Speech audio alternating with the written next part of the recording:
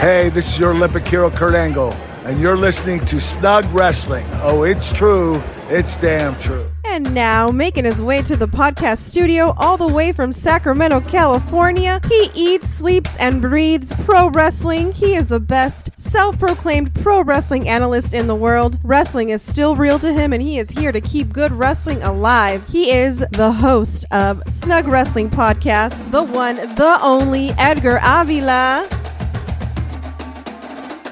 Damn, we cannot get a break, can we? Nope. We got another pay-per-view going down this weekend. This time it's WWE Fastlane going down this Saturday. Some of the matches were announced on this episode of Monday Night Raw. What is going on, everyone? How is everyone doing? Welcome back to Snug Wrestling. My name is Edgar. I am your host, and this is episode number 64. Today we're going to be talking about Monday Night Raw that went down October 2nd in San Jose, California, as well as news. Yes, we got some news, and this topic on today's news is one of my favorite topics, so let's get into that really quick. News time.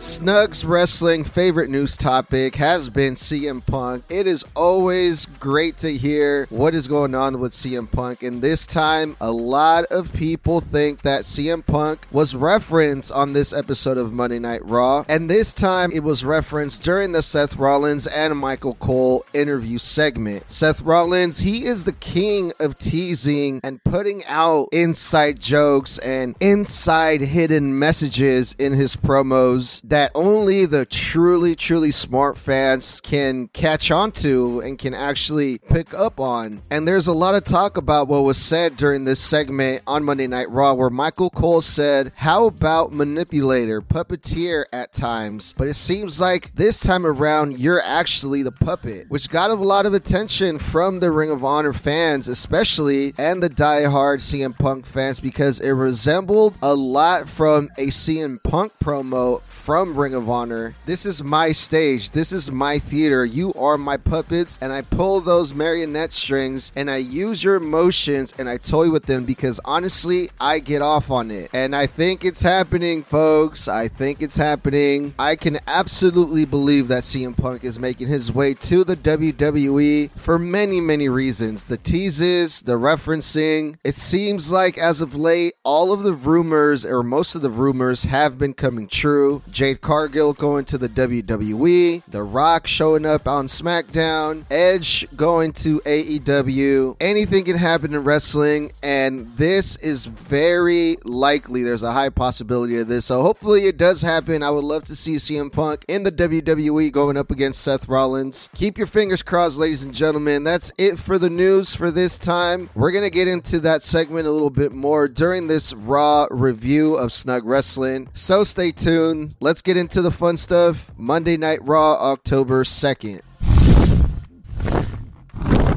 We were supposed to start off with a match between Nia Jax and Shayna Baszler, but the fight ended up starting backstage before the show even started, because once the show aired, there was a brawl going down between Nia Jax and Shayna on the ramp in the stage area. Raquel made her big return after being taken out by Nia Jax and being away for a few weeks, and so is Rhea Ripley. Both Rhea Ripley and Raquel go after Nia Jax. Nia Jax flattens Raquel Rodriguez, and then Rhea Ripley and Nia Jax get into it. Rhea Ripley clears the ring, and there is mommy chants all over the San Jose arena. The women's champion is back, and she is not happy. Rhea Ripley is pissed off, and I would hate to be Dominic Mysterio right about now, because Rhea Ripley ends up calling out the Judgment Day, her faction members, and here comes the Judgment Day, Dominic Mysterio and Damian Priest. No Finn Balor, because we were told that he will not be on this episode of Monday Night Raw, and Dominic Mysterio looks terrified. Dom looks like the guy that forgot to defrost a frozen chicken his wife told him to take out. He looks like the guy that didn't buy his wife food even though she said she wasn't hungry. He looks like the guy that went out with the boys until 2 a.m. instead of 9 p.m. Now, I wouldn't know nothing about that. This is just pure speculation, and I'm just guessing here. And mommy says, I've been gone gone for 2 weeks thanks to Nia Jax, and all kinds of shit starts falling apart. Finn Balor gets injured. Damian Priest is not medically cleared to wrestle Jey Uso, and Dom loses the North American Championship belt. But Rhea Ripley announces that she got Dominic Mysterio a rematch tonight on NXT, and if Dom doesn't win, he better not come home, which got a big reaction from the crowd. And then Jey Uso's music hits to a big pop, and Jey is giving Rhea Ripley the googly eyes and welcomes Rhea Ripley back because everyone missed her. Damian Priest tried to step up to Jey Uso, but Dom stops him and says, "Nah, Priest, I got this. I'm gonna handle this for mommy." So Dominic Mysterio is trying to redeem himself and trying to get himself back on the good graces of mommy Rhea Ripley. Jey takes out Dominic Mysterio. Then JD Madonna runs in and attacks Jey Uso, but Cody Rhodes comes out, and then we have a tag team match that's announced not for the main event for Monday Night Raw, but for Fastlane. We're gonna get Cody Rhodes and Jey Uso versus Damian Priest and Finn Balor for the Undisputed World Tag Team Championships. There was a little advertisement after this, a short advertisement for WWE's new signee Jade Cargill, and WWE, they can't wait to bring Jade on and show everyone their flashy new superstar shiny Jade Cargill. Chad Gable and Otis versus the Imperium. The Imperium, they've been having some missteps in the ring as of late. They've been having some bad luck, and they're looking to turn that luck around on this tag team match. And Chad Gable, man, he is so good. Before the break, Otis tried to throw Chad Gable out of the ring to land on the Imperium, but Chad falls a little short and eventually barely saved that spot. Ludwig Kaiser ends up getting the pin on Otis for the Imperium. Good thing too, because another loss by the Imperium would not make the Intercontinental Champion very happy. So good for the Imperium. It looks like they're getting things back on track here. Bronson Reed versus Cedric Alexander. Cedric Alexander is a singles competitor again because his tag team partner Shelton Benjamin, as we all know, was recently released, and we haven't seen Cedric Alexander on Monday Night Raw since June 19th. So it's been well over 4 months since Cedric Alexander has had a TV match. Bronson Reed ended up getting the win over Cedric Alexander, but it was really good to see Cedric once again. The contract signing for the Intercontinental title, Tommaso Ciampa, he comes out and his music gives me flashbacks from when Taz debuted in the WWF versus Kurt Angle. Their entrance music starts exactly the same, the one with Ciampa and Taz. And this is supposed to be a contract signing for Fastlane. Tommaso Ciampa cuts a big babyface promo talking about his family. Gunther, he responds and he respects that. Ciampa fights for what means the most to him. Well, Gunther, what means most to him is that Intercontinental Championship, and no one is going to take that away from him. Tommaso Ciampa says, you know what? We don't have to wait until Fastlane. We don't have to wait until next week. Let's do that tonight. And as wrestling history will explain and show everyone, that the heel, usually when they get challenged like this, they always say no. It's like wrestling law. This is a wrestling rule where the heel never accepts the challenge that the babyface makes them. It's always when the heel wants to on their time, but not this time, not Gunther. Gunther actually accepted the match and accepted to defend the Intercontinental Championship on this very same episode of Monday Night Raw. So we have the main event set, Gunther versus Tommaso Ciampa for the IC title. The Judgment Day, they have a segment backstage, and JD Madonna is trying to tell Damian Priest what the plan is, but Damian Priest does not want to hear it. But lucky for JD Madonna, Rhea Ripley was there and convinced Damian Priest to just hear him out. So little by little, JD Madonna is weaseling his way into the Judgment Day. Xavier Woods versus Ivar.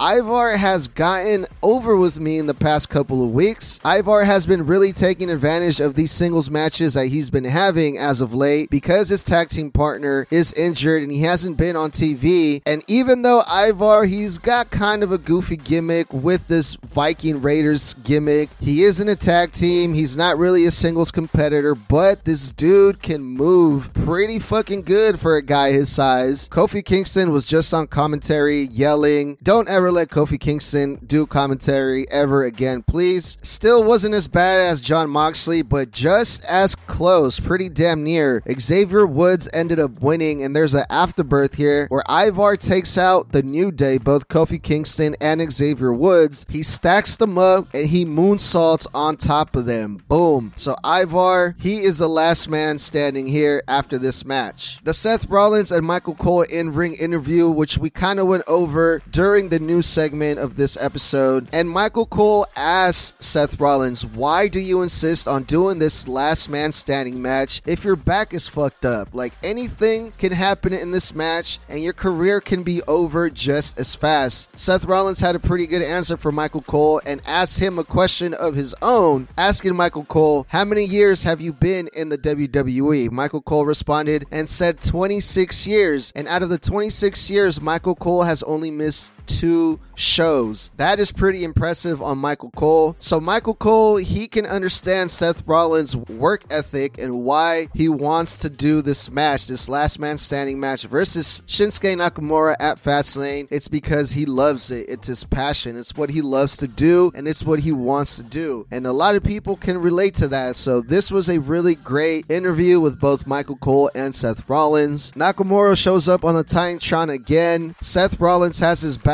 turned, and Nakamura attacks Seth Rollins from behind, attacked him with the chair until Seth Rollins stayed down, and Nakamura did his own 10 count to prove to the world that this is what's going to happen at Fastlane. Nakamura is going to take Seth Rollins down and beat him, and he's going to be the last man standing. Jey Uso, he has an interview with Byron Saxton, and he's talking about Cody Rhodes. Jey Uso, he's had his beef with Cody Rhodes in the past when Jey Uso was part of the bloodline, but that's no more. Cody Rhodes and Jey Uso, they're good. The tag team championship match, Cody Rhodes and Jey Uso, they're gonna be good. Jey Uso, he's ready for the Judgment Day at Fastlane. Drew McIntyre, he also has a promo, and he's also cutting a promo on Cody Rhodes. Forgiving Jey Uso is weakness, not strength. Miz interrupts and he cuts a promo, but every time the Miz speaks, my mind just automatically just goes somewhere else, cause what the fuck, I don't want to hear the Miz speak ever. So every time the Miz was trying to get his words in there, Drew McIntyre and everyone in the San Jose arena is telling Miz to shut up. The Miz and Drew McIntyre, they end up having a match. The Miz was not dressed for it. He was still wearing his suit. And Drew McIntyre, he was going to go for the Claymore, but instead he gets the sword. Now, a while back, we said the only way that Drew McIntyre is going to turn into a real heel is if he stabbed someone with the sword. Now, I don't know if Drew McIntyre listens to Snug Wrestling, but I was just kidding, dude. If you're listening to this, do not stab anyone with that sword. That was a total joke. Instead, Drew McIntyre exposed the turnbuckle and used the turnbuckle to beat The Miz in a very heelish way. So little by little, the Drew McIntyre is becoming the mean McIntyre. Cody Rhodes, he has an interview, and the interview, he says that the Judgment Day is going to be on SmackDown, so Cody Rhodes is going to be on SmackDown, and he's not going to be alone because Cody Rhodes is bringing Jey Uso over to SmackDown as well. Very, very interesting. Jey Uso is going to be on SmackDown again. Cody Rhodes is going to be on SmackDown again. The Bloodline is also going to be at SmackDown, and so is the Judgment Day. So this should be a really, really good SmackDown before the Fastlane pay-per-view. Man, I wonder what's going to happen.